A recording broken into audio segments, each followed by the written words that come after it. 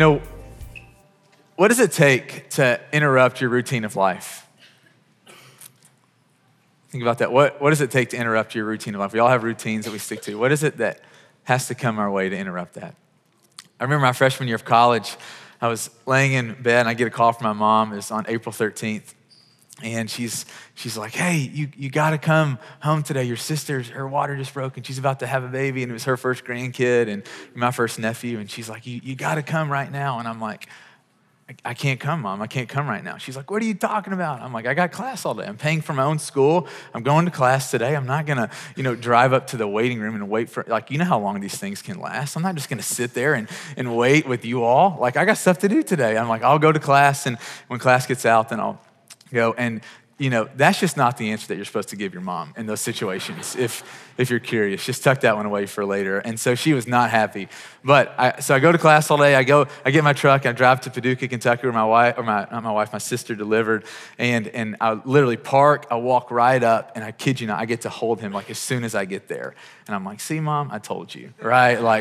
And I realized my nephew was not interrupting my life right? In that moment. And I was kind of thinking in a serious manner, what is it that makes us willing to take a step back, to kind of see life, and to not just get caught up in living, but to take a step back and to see and to make the adjustments that we actually need to make in life, especially when we're kind of going down a path that we don't really want to be on.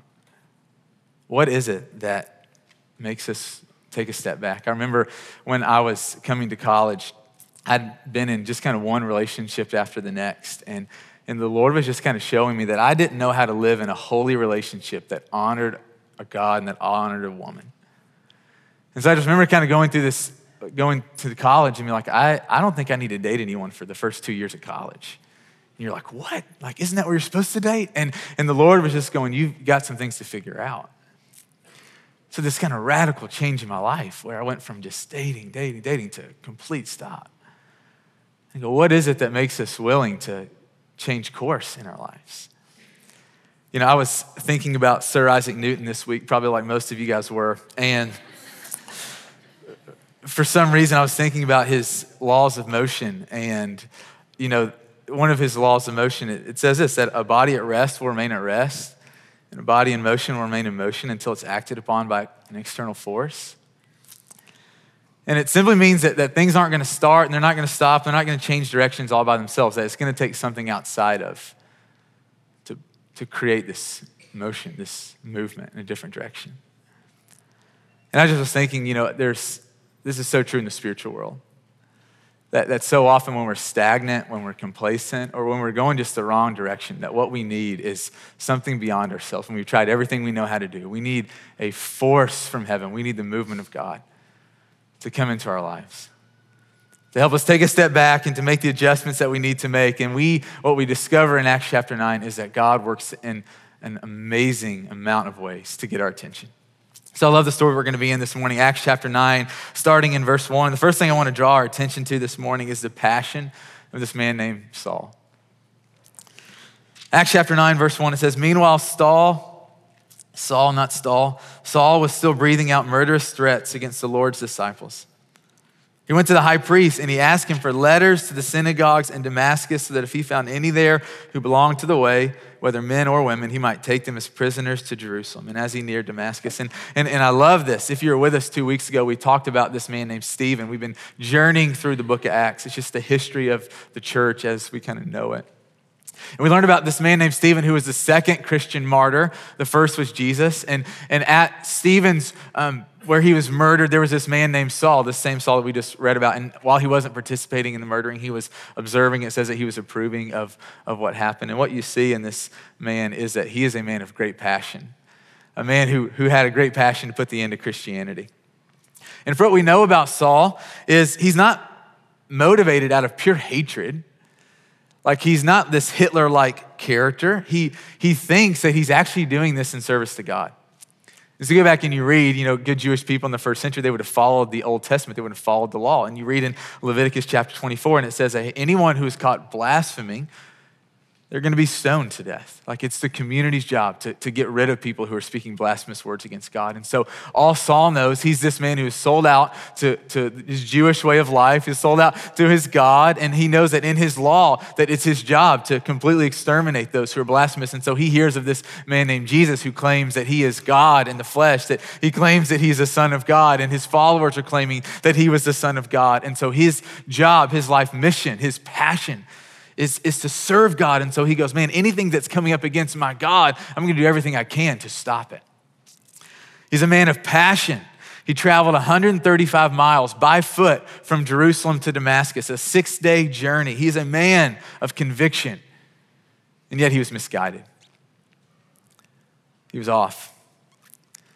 I remember when I was in college, went out to visit my wife's family, and we were driving back to Nashville, and I'm in my truck, and she's behind me. And as I'm driving down the road, it's like raining really hard. And I see these guys on the side of the road. And I'm like, man, if I was on the side of the road, I would want someone to come and like help me out, give me a ride. So I pull over, and I'm like, you don't have umbrellas? You want to get in the truck? I'd love to give you a ride to wherever. And they're like, yeah, that'd be great. And so, they get in the truck, and we start talking. They're very nice guys.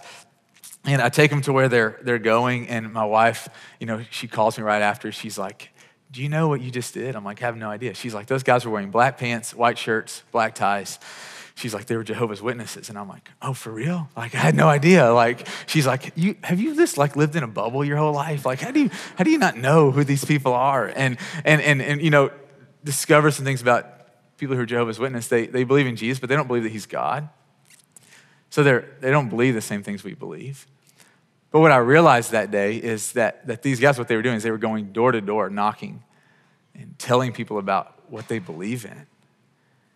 And I go, what passion, right? What conviction? Even though it's off, I go, think about their devotion, what they're willing to risk for that. Or I think about the Muslim community right now. And I've got a friend right now who's Muslim. He's not a follower of Jesus. I'm trying to get him there, praying for him, doing everything I can to get him into the kingdom. And they're entering out of a season of prayer and fasting for the season of Ramadan, that almost for the past 30 days, they've been fasting from sunup to sundown. They don't even drink water, right? Like it's a big deal. And I go, I see the devotion. I see the conviction that you don't do that unless you're serious about your religion, and yet they're off. And I look at Saul, and you see a man that travels 6 days because of what he believes. This is a man of great passion. I love that the passion of Saul is met by the presence of Jesus. Verse 3. It says, as he neared Damascus on his journey, suddenly a light from heaven flashed around him. He fell to the ground, and he heard a voice say to him, Saul, Saul, why do you persecute me? Who are you, Lord? Or a better translation is, who are you, sir? Saul asked. I am Jesus, whom you're persecuting. Now get up and go into the city, and you'll be told what you must do. The men traveling with Saul stood there speechless. They heard the sound, but did not see anyone. Saul got up from the ground, but when he opened his eyes, he could see nothing. So they led him by hand into Damascus, and for 3 days he was blind, and he did not eat or drink anything. For a lot of my life, I wanted an experience like this. I think part of me believed that I had to have some dramatic, extreme encounter with God. Man, they're having fun back there. Did y'all hear that? And at the core of it was a couple things. I thought I had to have an experience like this. And at the core of it was I wanted proof that God was real. I wanted an encounter with Jesus like this because I wanted to know without a shadow of a doubt that he was real, but it was also more than that. I wanted proof that I was the real deal. You see, I believe that if I didn't have some huge moment, it meant that what I had with Christ wasn't real. And I want to be very clear, sometimes God does reveal himself in some supernatural ways to get people's attention. I think about several years ago, I was walking with this guy, and he was not a follower of Jesus, and he was telling me, about this part of his life, and his marriage was just a wreck. There was no satisfaction. Like they were just going opposite direction. There was no hope for them. He had no God in his life. There was no hope there. And I remember him telling me one night, he's like, I just kind of threw up this Hail Mary prayer to God. Like he had this spot on his body, and it had been there. And he's like, I don't know why I prayed this. Never prayed before, like wasn't what I did. He said, I just remember praying, God, if you're real and if you want me to stay in this marriage, make this spot disappear. And he goes to sleep and he wakes up the next morning, he goes and looks in the mirror and the spot's gone. And he's like, Brandon, I didn't know what to do. He's like, I was not a follower of Jesus. And yet I just prayed this spot that had been in a part of my body and now it's gone. And it's crazy that it became this, that became the thing that led him to discover the realness of Christ. Sometimes God works in supernatural ways to get people's attention. I think about our neighbor 2 doors down from us. I remember feeling led one night that I knew he had excruciating foot pain. And so I remember just feeling like God just kind of stirring, hey, I want you to just go and pray for him. And I'm like, we haven't really been there, God. I'm cool talking to him. And just kept feeling this, you got to do this. So I drive to his house one night, it's 8 o'clock at night, it's dark. And I walk in their house and they're like, hey, what are you doing? And I'm like, I feel like God wanted me to come here and just to pray for your foot. Is your foot hurting? He's like, yeah, it's hurting a lot. And I'm like, yeah, I feel like I'm supposed to pray for you. So I'm like, is it okay if I put my hand on your foot? And he's like, that'd be weird. His wife's like, you put your hands on his foot, right? And so, I put my hands on his feet and I pray, God, simple prayer, God, take this pain away. And I get done praying and I'm like, hey, how's your foot? He's like, it's better. I'm like, what do you mean better? I'm like, what was the pain when we started praying? He's like, it's probably like a 7 or 8. I'm like, what is it now? He's like, it's probably like a 2 or 3. And I'm like, let's pray one more time. I don't think God wants you to have any pain. Let's pray one more time. And so just pray, God, take away his pain. At the end of the prayer, his wife chimes in and she's crying and she says, God, this morning you told me to believe. You told me just to trust you. And tonight you sent a friend here just to encourage us. Again, I'm praying and I'm like, wow, that was crazy. How's your foot pain? It's completely gone. And I'm like, guys, sometimes God does supernatural things that we've never experienced, things that we've never seen, things that even I'm telling you, you're kind of doubting, and that's okay. There's room for doubt in the family of God. Jesus will meet you there. Sometimes God works in supernatural ways to get people's attention, but I want you to know this, it's always supernatural when God gets someone's attention. So sometimes God does something supernatural to get people's attention, but it's always supernatural when God gets someone's attention. So whether you came to believe in Jesus because your parents taught you the scriptures and they prioritized worship and they prioritized the Lord, which is the way that God designed it, just so you know. It's generational responsibility. So if you come here today and your story, you don't have some strange moment where you're driving to get coffee and the Lord just blinds you and you have scales fall off your eyes. If your story is that you grew up going to church because your parents prioritized Jesus and they taught you the scriptures, you came to trust in Jesus, the next time you see your parents, tell them well done and give them a huge hug and thank them because they did exactly what the Lord asked them to do. Or whether you came to believe in Jesus like the man we studied last week in Acts chapter 8, where you're studying the scriptures and your whole life you'd been an outcast. And you realized that God was calling you, that no one in the world wanted you, that God wanted you. Or maybe your story was like the man last week that you had a friend who came along and he opened your eyes or she opened your eyes to the realness of Jesus. Or maybe you did have an extreme encounter like this. And whatever your story is with Christ, if you're a follower of Jesus, it's supernatural that you believe in a God that you can't see. That you're yielding your life to a God that you cannot see. It's supernatural. The passion of Saul is met by the presence of Jesus. He keeps going, and through the promptings of the Spirit and the participation of the saints. This is verse 10 through 16.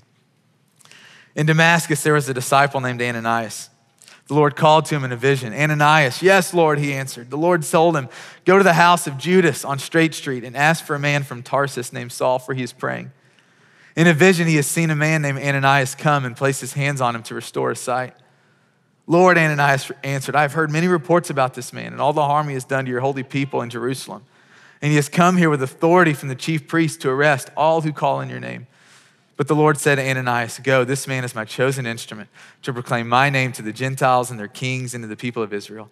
I will show him how much he must suffer for my name. Then Ananias went to the house and he entered it. And so many things about this story are fascinating to me. straight street, the street that God tells Ananias to go to, do you realize that this street is still in use today? That in Damascus, people still travel on this road today?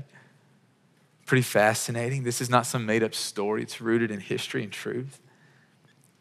I love in this story that God spoke to Ananias, that God prompted Ananias. How amazing is this scenario? Think about this for a minute. It's like, John, you're sitting at your house and all of a sudden God shows up in a very specific way. Like, hey, I want you to go to Jesse's house, and Jesse lives on Broadway, and this is his address. And in Jesse's vision, he's also seen a man named John that's gonna come and place his hands on him. Like, think about this. Like, we read this stuff in the Bible and it's like, oh, that's cool. But think about if that happened to you, Jenna. How specific God is working and speaking in this. And I wanna say this, a question I've been wrestling with is how do we know when God is prompting us? How do you know when God's prompting you in this way? I don't wanna say, oh, you just know? That's not helpful. The reality is sometimes you do know, and a lot of times you don't. We talked about last week that each person who's given their life to loving and following Jesus, man, you were made to hear from God. That it's your right, it's your privilege to hear from God. So it's not a matter of if we hear from God, but the question is, how do we distinguish our voice from God's voice? Right, if you're a follower of Jesus, you've wrestled with this before. You're like, I don't know if that's from me or if that's from God. This might be a good litmus test for us. When we have a thought to encourage someone, a thought to love someone, a thought to include someone, a picture that inspires someone, a verse of scripture that encourages someone.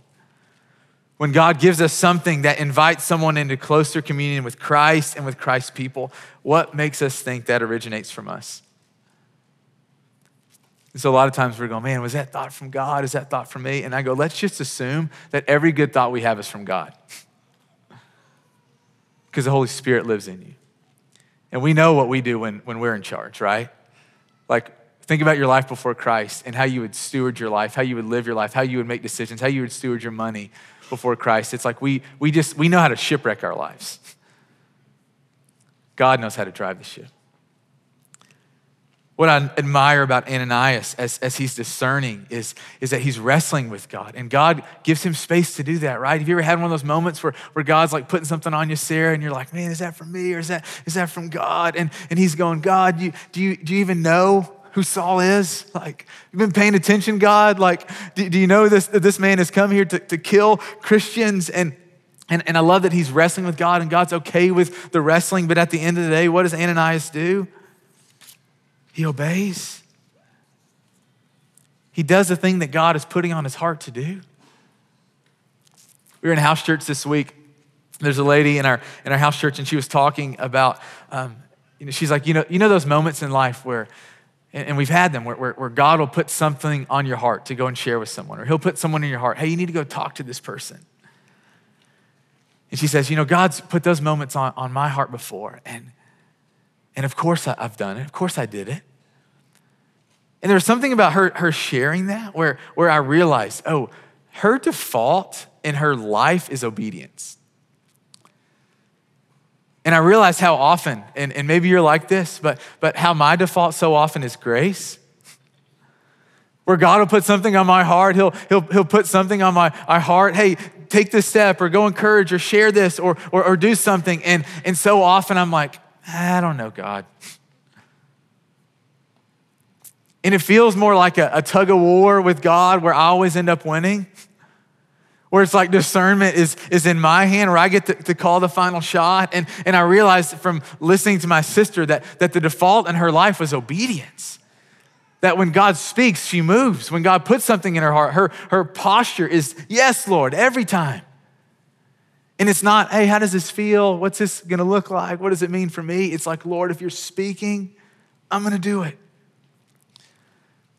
I think about what Jesus said in Matthew chapter 7, verse 21, where he said, not everyone who says to me, Lord, will enter the kingdom of heaven, but only those who do the will of my Father who's in heaven.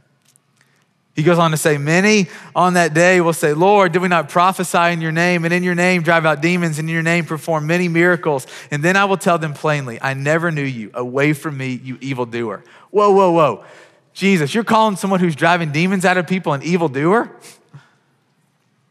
And you're calling someone who's passing along prophetic words for the encouraging and the strengthening and the comforting of the church, you're calling them evil. And what Jesus is getting at is that so often we go through this life and we want to do things for Jesus, and all he wants us to do is follow him.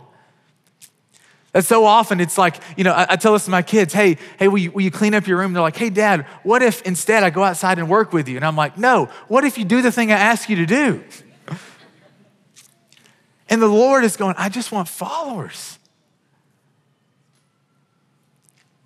What it means to follow Jesus, this isn't rocket science, is to actually follow Jesus. To do what Jesus says. And it's not always us sitting around waiting for the Holy Spirit to reveal something specific like he did here with Ananias, but I want you to know that the Holy Spirit will do this.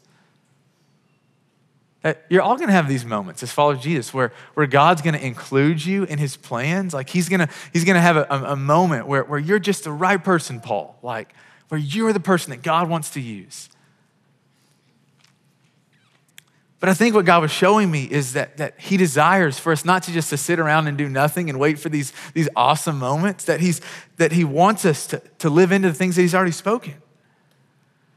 And when God has specific plans for us, we're used to obedience. Our default is obedience. God looks at us and he sees people who are trustworthy. The passion of Saul is met by the presence of Jesus. Through the promptings of the Spirit and the participation of the saints, people find their place in God's family. Verse 17 through 19 says, then Ananias went to the house and he entered it. Placing his hands on Saul, he said, Brother Saul, the Lord Jesus, who appeared to you on the road as you were coming here, has sent me so that you may see again and be filled with the Holy Spirit. Immediately, something like scales fell from Saul's eyes and he could see again. He got up and was baptized, and after taking some food, he regained his strength. This is the word of the Lord from Acts chapter 9. I've never prayed with someone, and then after we got done praying, scales fell off their eyes and they went and got baptized. Like maybe that's like an every Tuesday thing for you. Like, it's never happened to me. Sometimes God works through you, and you get to see it and you know it, and sometimes you have no idea. And that's the beauty of following God. I remember a time when my son was a baby, and it was in the middle of the night, and I remember I was having this dream, and all I remember is that I saw the face of this friend from college. I hadn't seen him in a long time, and I saw his face. And in the middle of my dream, my son Jones was crying, and so it woke me up. And I remember going, oh, there was something to that dream. Like I don't dream very often. If I do, I don't really typically remember the details. I don't remember things very clearly. But I remember waking up and going, oh, I thought about that guy. I think I just need to check on him. And so I remember just giving him a call. Hey man, sounds weird. You were in my dream last night. Nothing weird about it. Just saw your face, right? And just wanted to call and say, hey, my son woke up in the middle of the night and he was crying, interrupted my dream, but just wanted to say, hey, see how you're doing. He calls me back a little bit later and he said, you have no idea how much that meant to me.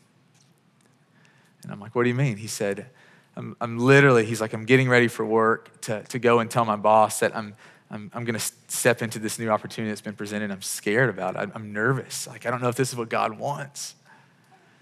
And he's like, the fact that like God put you on my heart this exact time when I'm literally going to have a conversation with my boss is such comfort that he sees me, that he's with me. And he said, but beyond that, he said, the detail about your son crying, he's like, that means something to me. He said, me and my wife, we've been trying to have a baby for a long time.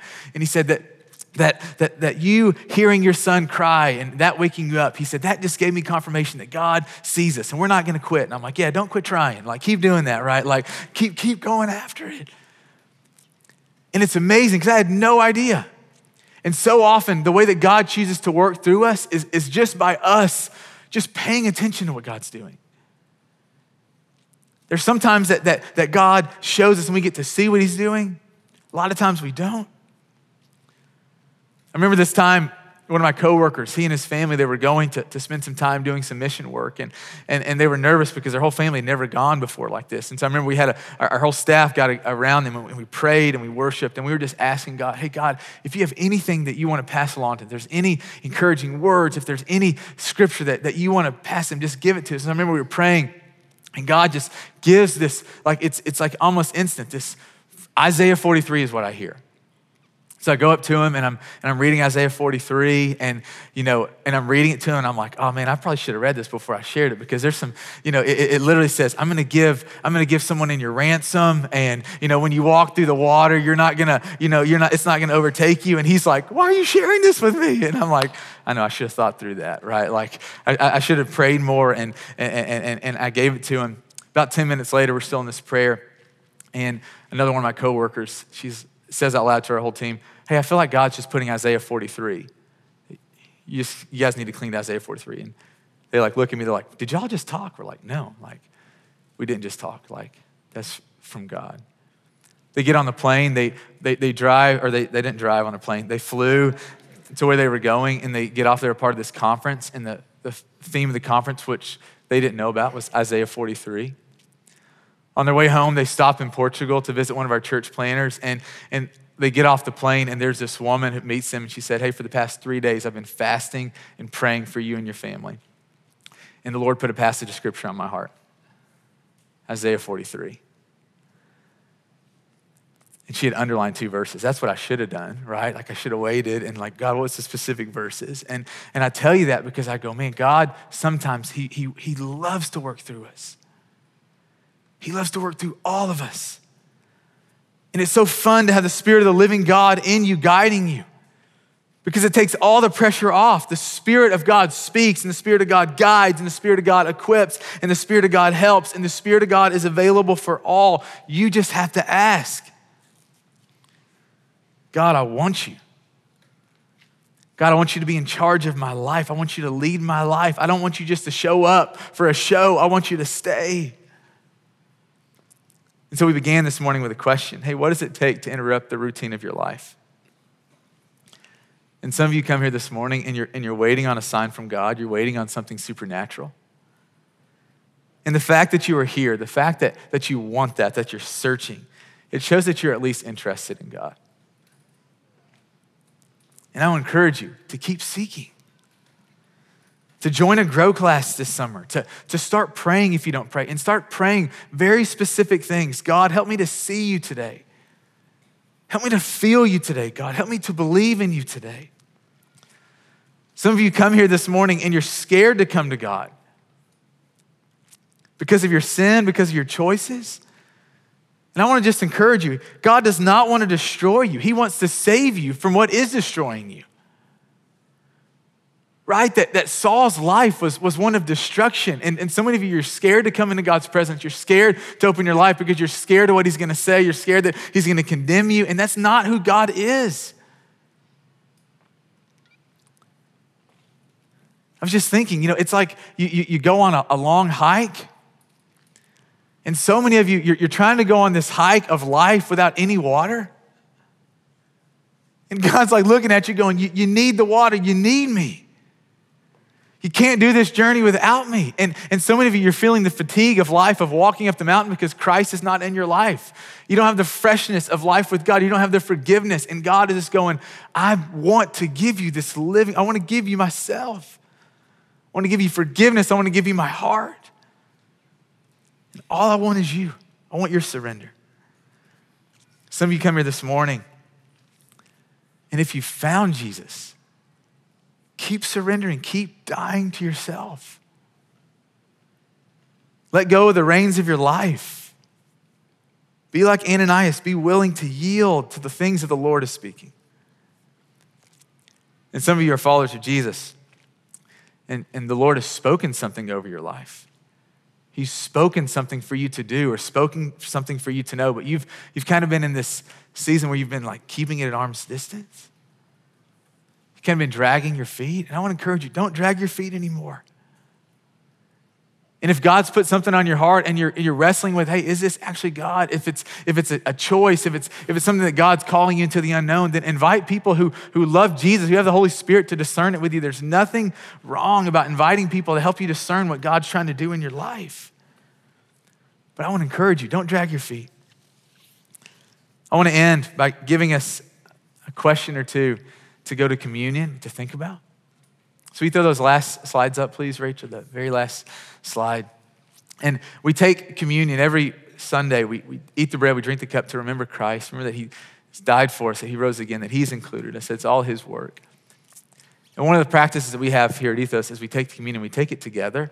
And you can take it by yourself, but if you feel comfortable eating and drinking with other people, please do that. And so I invite you to eat the bread, drink the cup, and you can go spread out all over the room. You can circle up your chairs. I encourage you to do this with a couple other people and to spend some time wrestling with these two questions. We'll leave these questions up during communion so you can reference back to them. But I want to pray for us and send us to communion. And so God, thank you for this morning.